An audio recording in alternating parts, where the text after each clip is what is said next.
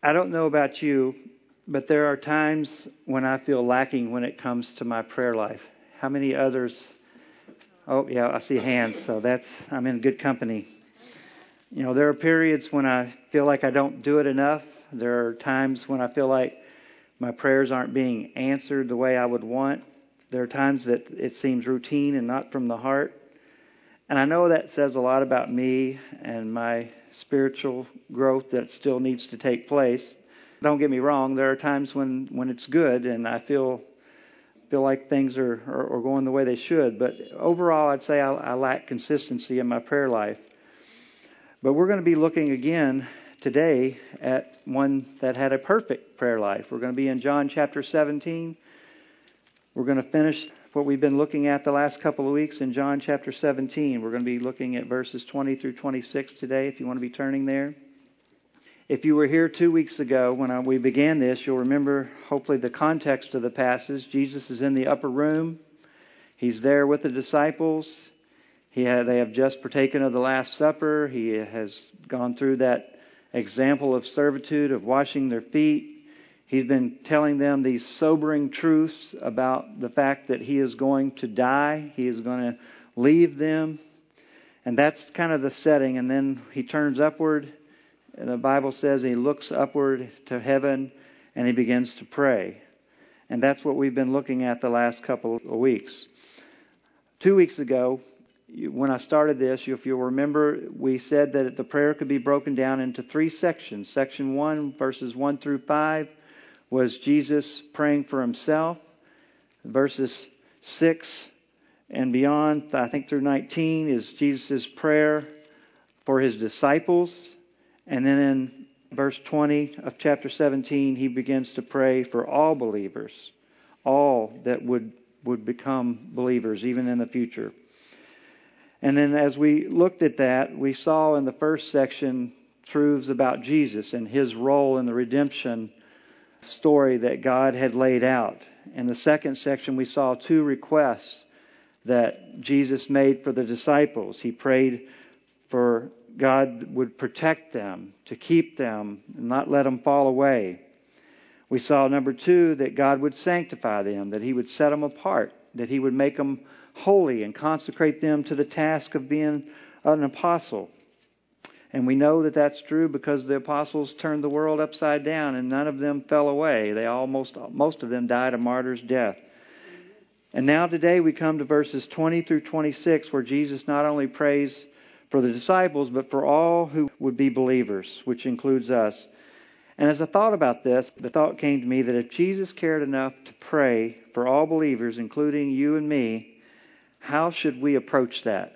How important would the topic of His prayer be to us? That Jesus, out of all the things He could pray for, these are some of the requests He makes that are written down for us to see. And needless to say, I think if Jesus felt burdened enough to pray for us, that we ought to pay attention to what He had to say.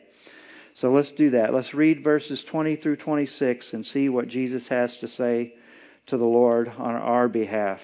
Chapter 17, beginning in verse 20.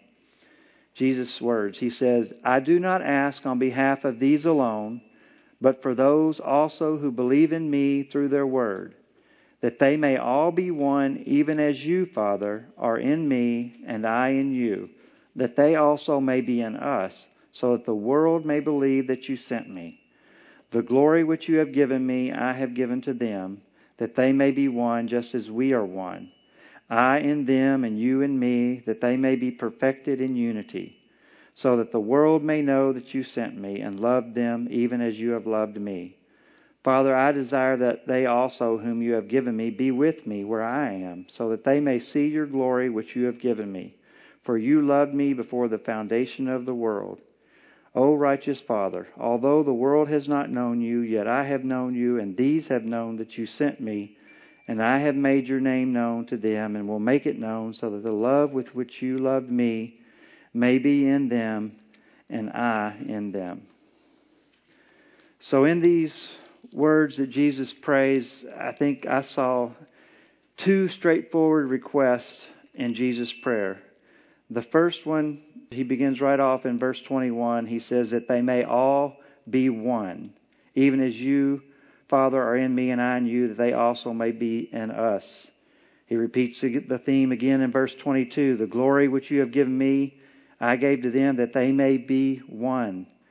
And then he makes it very clear in 23. He says, I and them, you and me, and that they may be perfected in unity. So what is the prayer that Jesus has for us?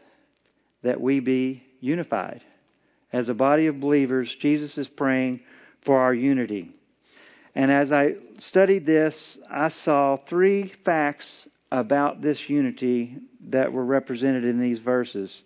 When you were studying in school, sometimes you looked at things as you studied by the what, where, when, how, and why.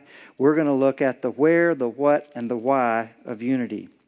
Where it began, what it actually is, and why it's important.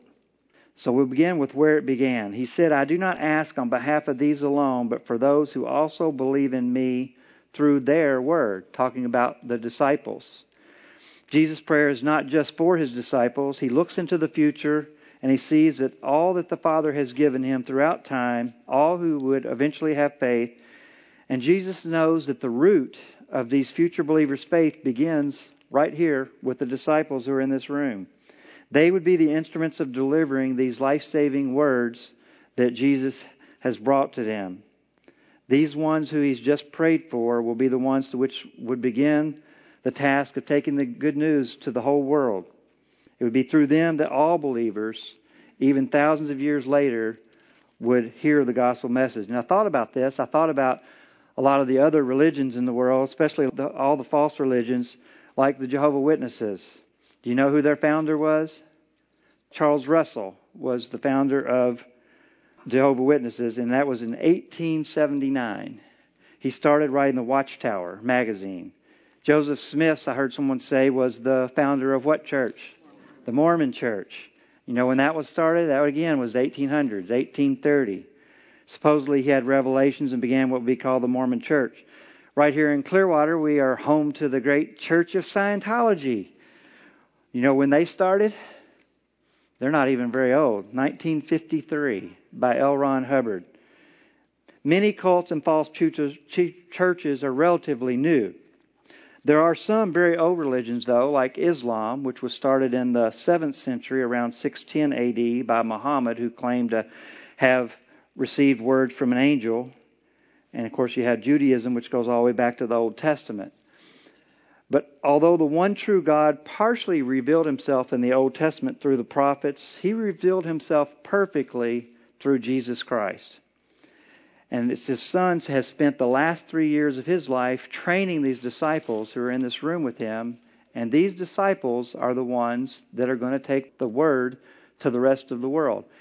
And all future generations who are going to become saved will do it because of the disciples' ministry that began right here, of course, officially in about 2 months from now at the day of Pentecost. That's when the actual church began.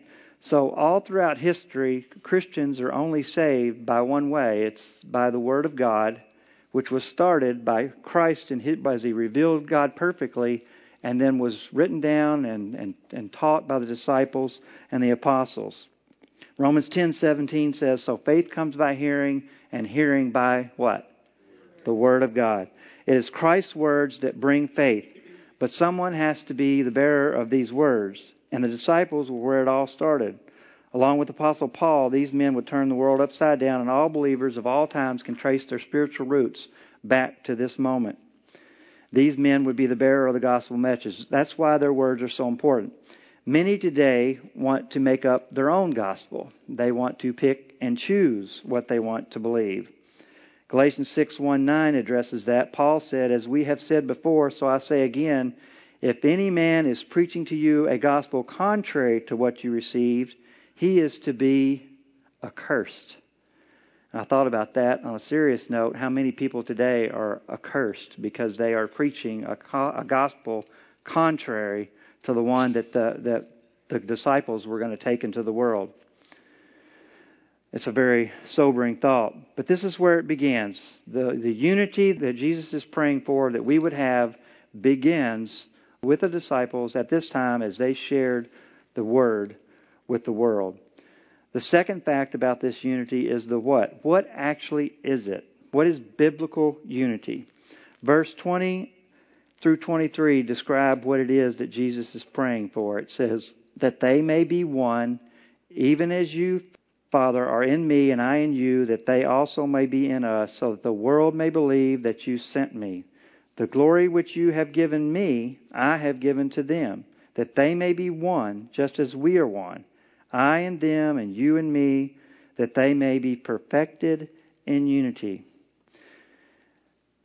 I was impacted by the fact that of all the things that we need prayer for, Jesus chose unity to be the main topic of His prayer for us. I could think of so many things that I need prayer for, and that's not one I often ask, is Father, give me unity. But that's one that Jesus foresaw that we really needed. And I think that should say something to us. First, as we begin to talk about what unity is, I want to say a word about what it is not. We live in a time when many people who claim to be Christian are really passionate about this point and are willing to compromise much for the sake of unity.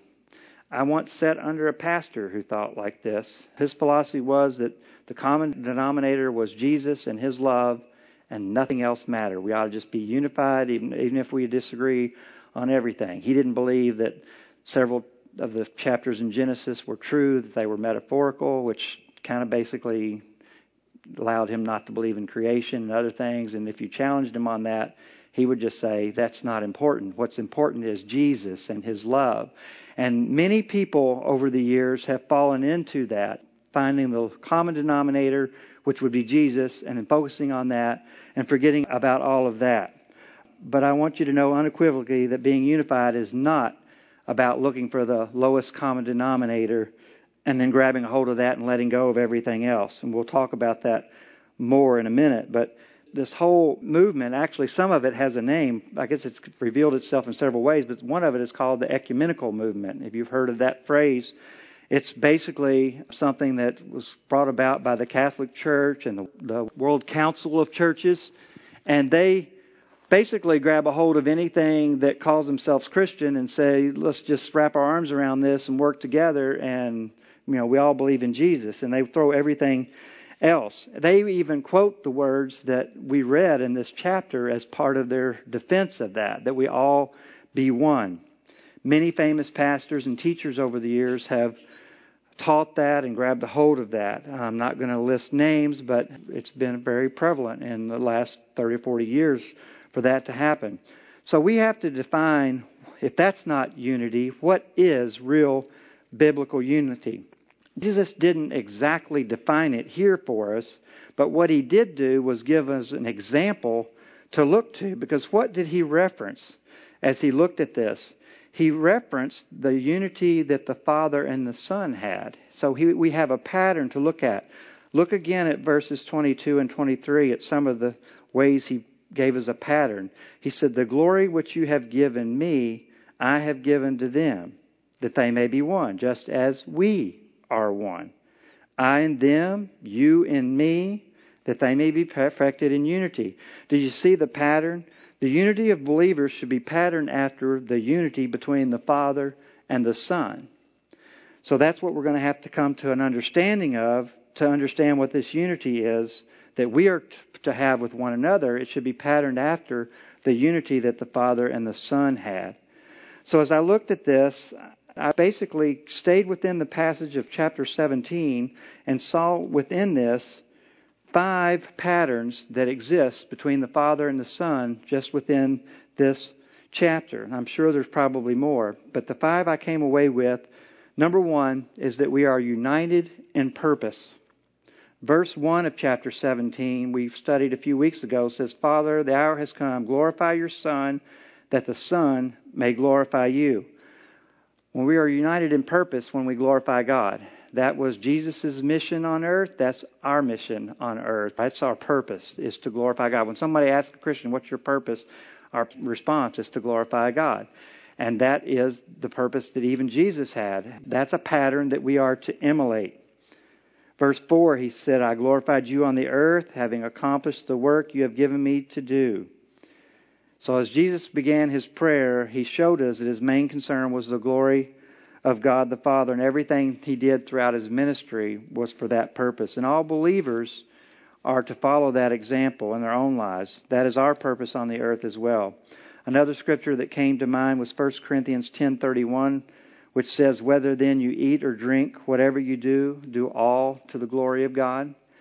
Now, in context, that was a passage where they were talking about eating meat that was sacrificed to idols. And he was saying that it's great to glorify God by always obeying God, but there are even times when you can glorify God by setting aside what you know you're free to do for the sake of your brother. That is showing a unity in purpose to glorify God. So the first example of the oneness we are to model and be unified is in purpose, and that's to glorify God. The second thing I see from this passage is that we are united in mission, which is to seek and save the lost.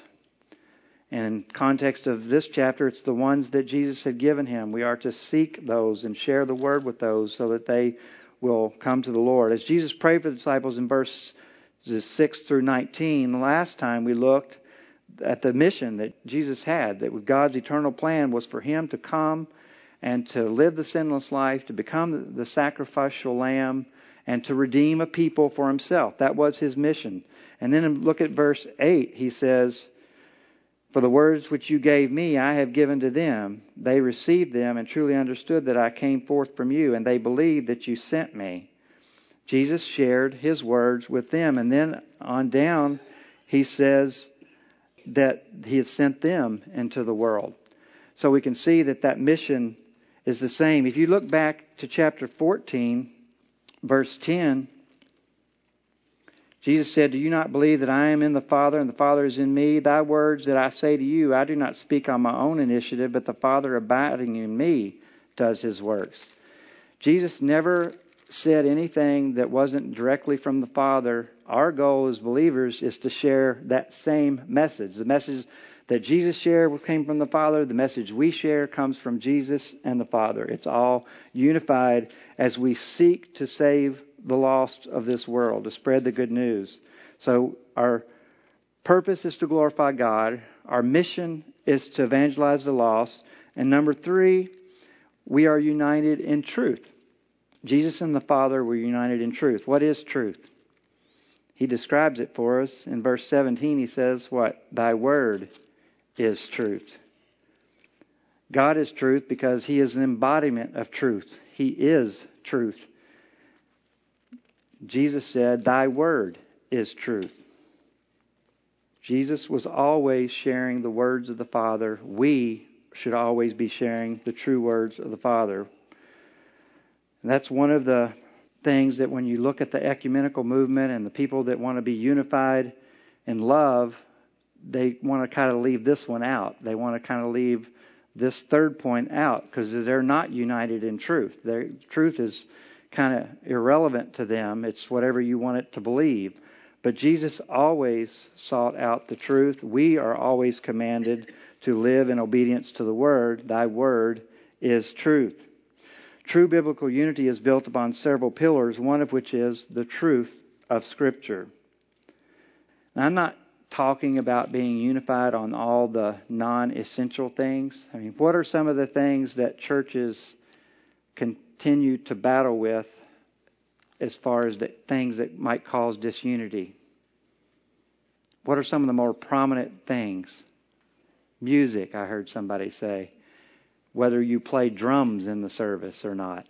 Those things aren't written in black and white in Scripture, and we lend freedom to those. We can be unified on those. But when you talk about how are you saved, is it by faith or works? You have to be unified in what the Scripture says, the black and white issues. So I think that's important to remember. So our purpose is to glorify God. Our mission is to save the lost. We're also united in truth. And the fourth point would be that we are united in righteousness and in holiness. In verse 11, Jesus addressed God as the Holy Father. Verse 25, he addressed him as righteous Father. We know that God is holy. From the early writings in the Old Testament all the way through the book of Revelation, we see the attributes of God's holiness. God cannot be in any way associated with sin. It is in conflict with His very nature. And we know that Jesus was the only sinless man to ever walk the earth. In Him there was no sin. That's how He could be the sacrificial lamb. So we see that example between the Father and the Son, that they were united in righteousness. Now, we know it's not possible for us to be completely united in righteousness, but we are united in righteousness. One, we have imputed righteousness. God no longer sees our sin in the sense that He doesn't hold it against us. So all believers are united in that way. But we are also united in a striving to be righteous. And we should be becoming more righteous. For a Christian to say that he has imputed righteousness, but for his life to never correspond to that, to never get more sanctified, to never improve, would be probably an indication that the person might not really be saved. Because the Bible is very clear that as we become more closer to the Lord, we are becoming more sanctified, more like His Son in His image, not just spiritually, but physically as well. We are united in believers and righteousness, both imputed and also in application in our physical lives. And last but not least, we are united in love. Our fifth way that I see that we are united. Verse 24 says, "For you loved me before the foundations of the world." Throughout Scripture, we are told of the Father's love of the Son. When you think back to His baptism and the transfiguration, God had addressed Him as my beloved Son. This is my beloved Son, in whom I am well pleased. In the same way that the Father and Son are united in love, we are bound together with them and one another in love. John 13:35 says, "By this all men shall know that you are my disciples, that you love one another." There should be a unity of love between believers that goes way beyond explanation. Many times, as I've said before, it's closer than family. Do you remember on the day of Pentecost some of the things that happened? And I'm not referring to the tongues of fire or the miracle of hearing Peter's words in their own language. But do you remember what happened after that? Turn over to chapter 2 of Acts. There's a place there that really gives an indication of what it should be like, this unity between believers.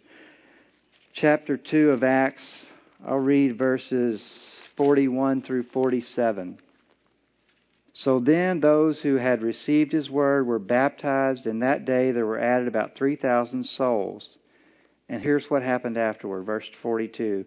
"They were continually devoting themselves to the apostles' teaching and to fellowship, to the breaking of bread and to prayer. Everyone kept feeling a sense of awe, and many wonders and signs were taking place through the apostles. And all those who had believed were together and had all things in common.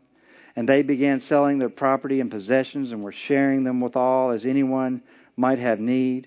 Day by day, continuing with one mind in the temple and breaking bread from house to house, they were taking their meals together with gladness and sincerity of heart, praising God and having favor with all the people. And the Lord was adding to their number day by day those who were being saved." Now, I'm not saying that's necessarily a model for the church, but that is definitely an example of the biblical unity being displayed by the believers, is it not?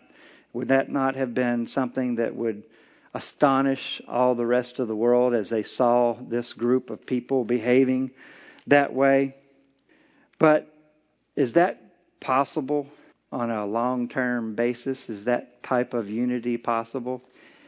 We think about the church today and we think, could we ever get to that point where we were actually living like that? It didn't even last for the disciples very long.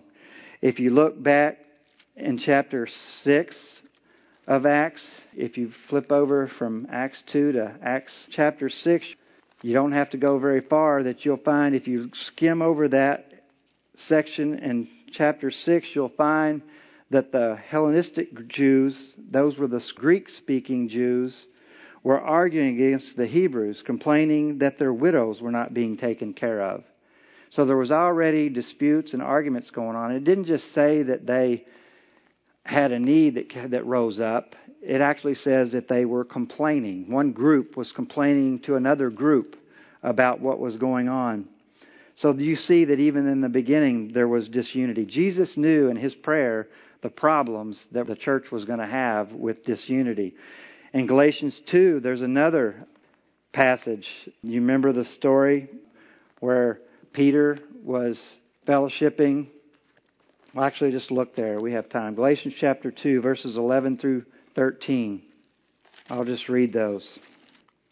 But when Cephas, which was Peter, came to Antioch, I opposed him to his face. That's Paul speaking, because he stood condemned. For prior to the coming of certain men from James, he used to eat with the Gentiles. But when they came, he began to withdraw and hold himself aloof, fearing the party of the circumcision. The rest of the Jews joined him in hypocrisy, with the result that even Barnabas was carried away by their hypocrisy. So you can see here's a dispute where the Apostle Paul actually had to come and address one of the leaders of the church, the Apostle Peter. So I say that to say this, that we're fallible. The early church didn't have anything over on us, that the same mistakes we made, they made.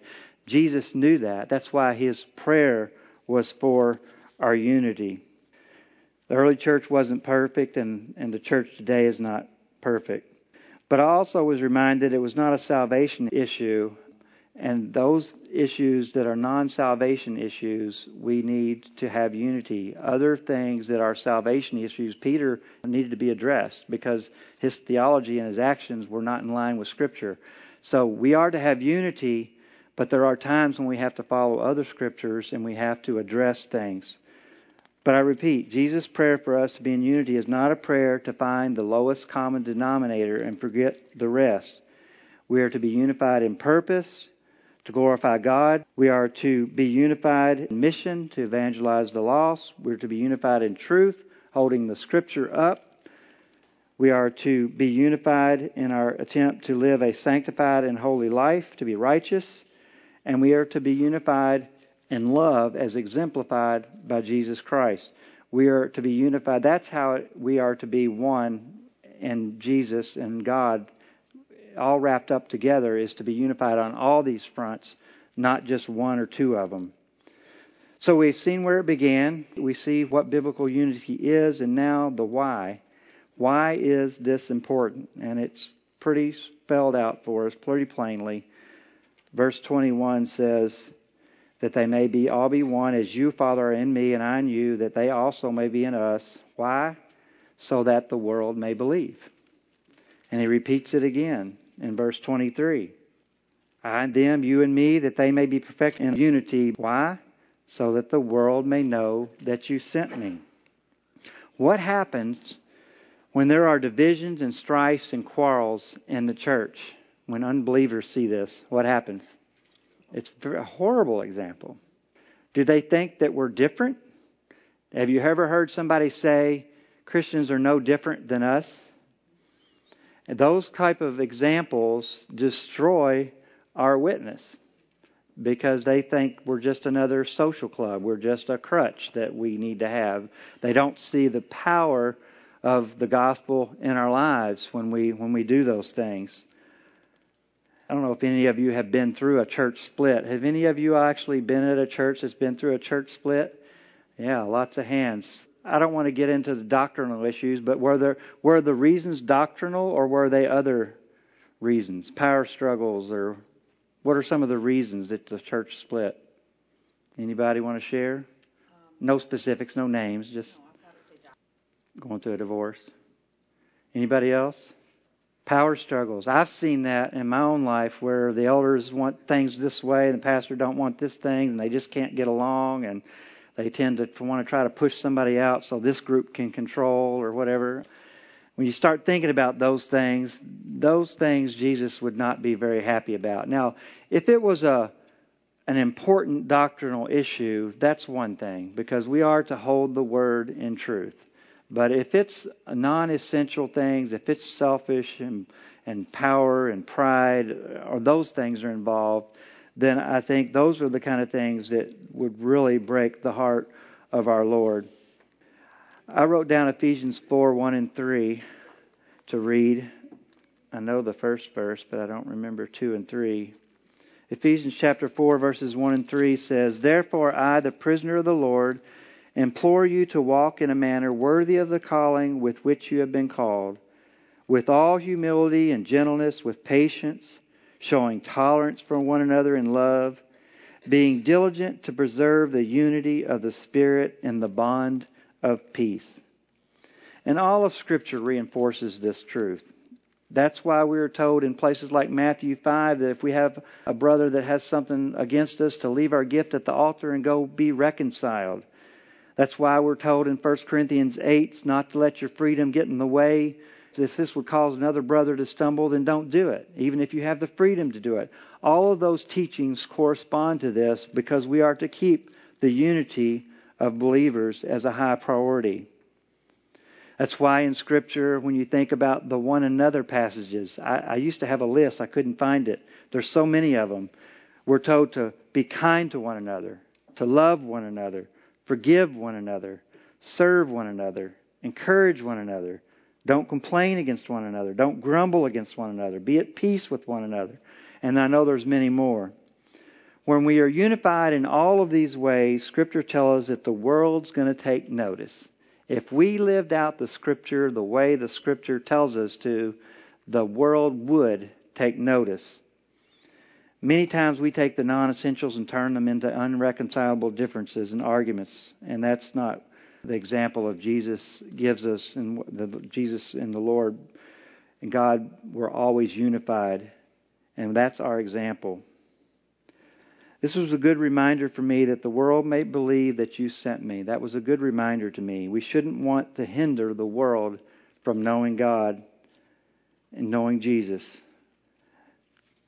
So that's the first prayer request that Jesus had for all believers, that we be unified. And I think we should take that very serious because that's the recorded prayer of our Lord asking the Father to keep us unified. But the second thing comes in verse 24 of John chapter 17. And that is our future glory.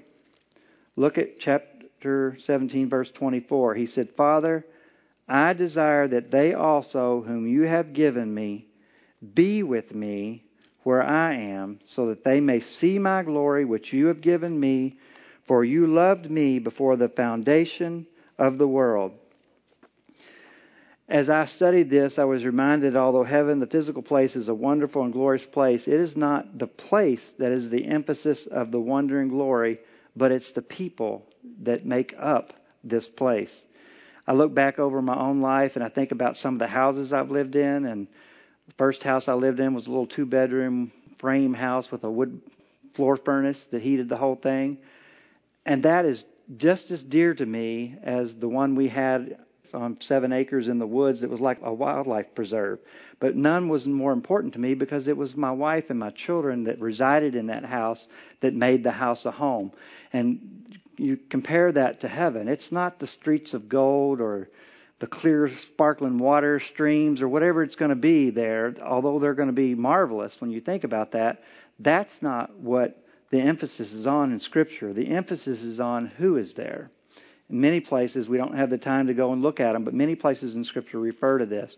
When you think about all the people that are going to be in heaven, you're going to have, the apostles, Peter, Paul, James, all the apostles. You got the Old Testament saints, Moses and Aaron and Abraham, Noah. How exciting that's going to be. But the most exciting thing is that our Lord is there, that Jesus Christ is there. And one of the things that struck me as I read this was that I long to be in heaven, but I hadn't thought too much about the fact that Jesus longs for me to be in heaven. And he says it, "Father, I desire," and that the word for desire, in some versions it says wills. It's a really strong word that Jesus is praying, "Father, I desire that they also whom you gave me will be with me." That was a really comforting thought to me, that the Lord wanted me to be there. It was not just about me wanting to be there. He wants me to be there. And when it talks about the glory which you have given me, and then that I had them that, Father, that they were going to have that glory and witness that glory. The term there was not just observing, it was participating in. And we have plenty of scriptures that talk about the glory that we're going to have in heaven. And it talks about the fact that we're going to see Him as He really is, and we will be in glory with Him. That reminded me of Romans 8:29 again. For those He foreknew, He also predestined to be conformed to the image of His Son, that He might be the firstborn among many brethren. We glorify Him now as we strive to imitate and be like Him. I've heard it said that imitation is one of the best ways of praising someone. When you think about how a child imitates their father sometimes and how cute they think that is, but doesn't it make you a little bit proud because they want to be like you, that they adore you and want to be like you? When we have glory, we'll be imitating Son. When God glorifies us, that is an imitation of His Son. We're going to share in the glory of Christ. And that brings glory to God. Initially, we share in that glory now in some sense that we have the Holy Spirit and that we're saved and we become glorified in one sense. He makes it known at salvation. As we are sanctified and are conformed to His image, it brings glory. And ultimately, we will be fully glorified when we're in heaven with Him. When we know Him, when we see Him as He really is. I skimmed over a little bit at the end because we're running out of time, but I hope that this message encourages you to really think about how you can apply this concern of Jesus that we be unified and that we be with Him. These are the people that we're going to spend eternity with. Believers are the ones that are going to be in eternity for all times. So we should better start learning how to get along now, right? And I think for the most part we do that. But everybody has a struggle, I know, with certain people, certain places and times and events cause things to happen. And if you have any of those issues in your life, Jesus cares about it. I think that it would be prudent for us to examine our hearts and to think about those things and see if there's any things that we need to change in our own life to be more unified as brothers and sisters. Let's pray. Father, thank You for this time together. Father, thank You for Your word and how it convicts. Father, may we all examine our own hearts, not each other's, but our own. And may we find the places that we have weaknesses where we have not, Father, yet fully come into the place of being conformed to the image of Your Son. And may we apply Your word to our lives.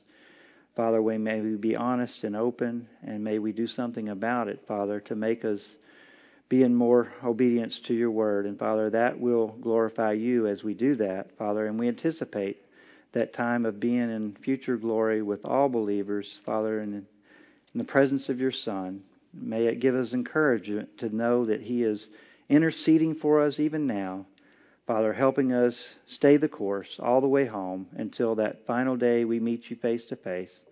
It's in Jesus' name that we offer our prayers. Amen.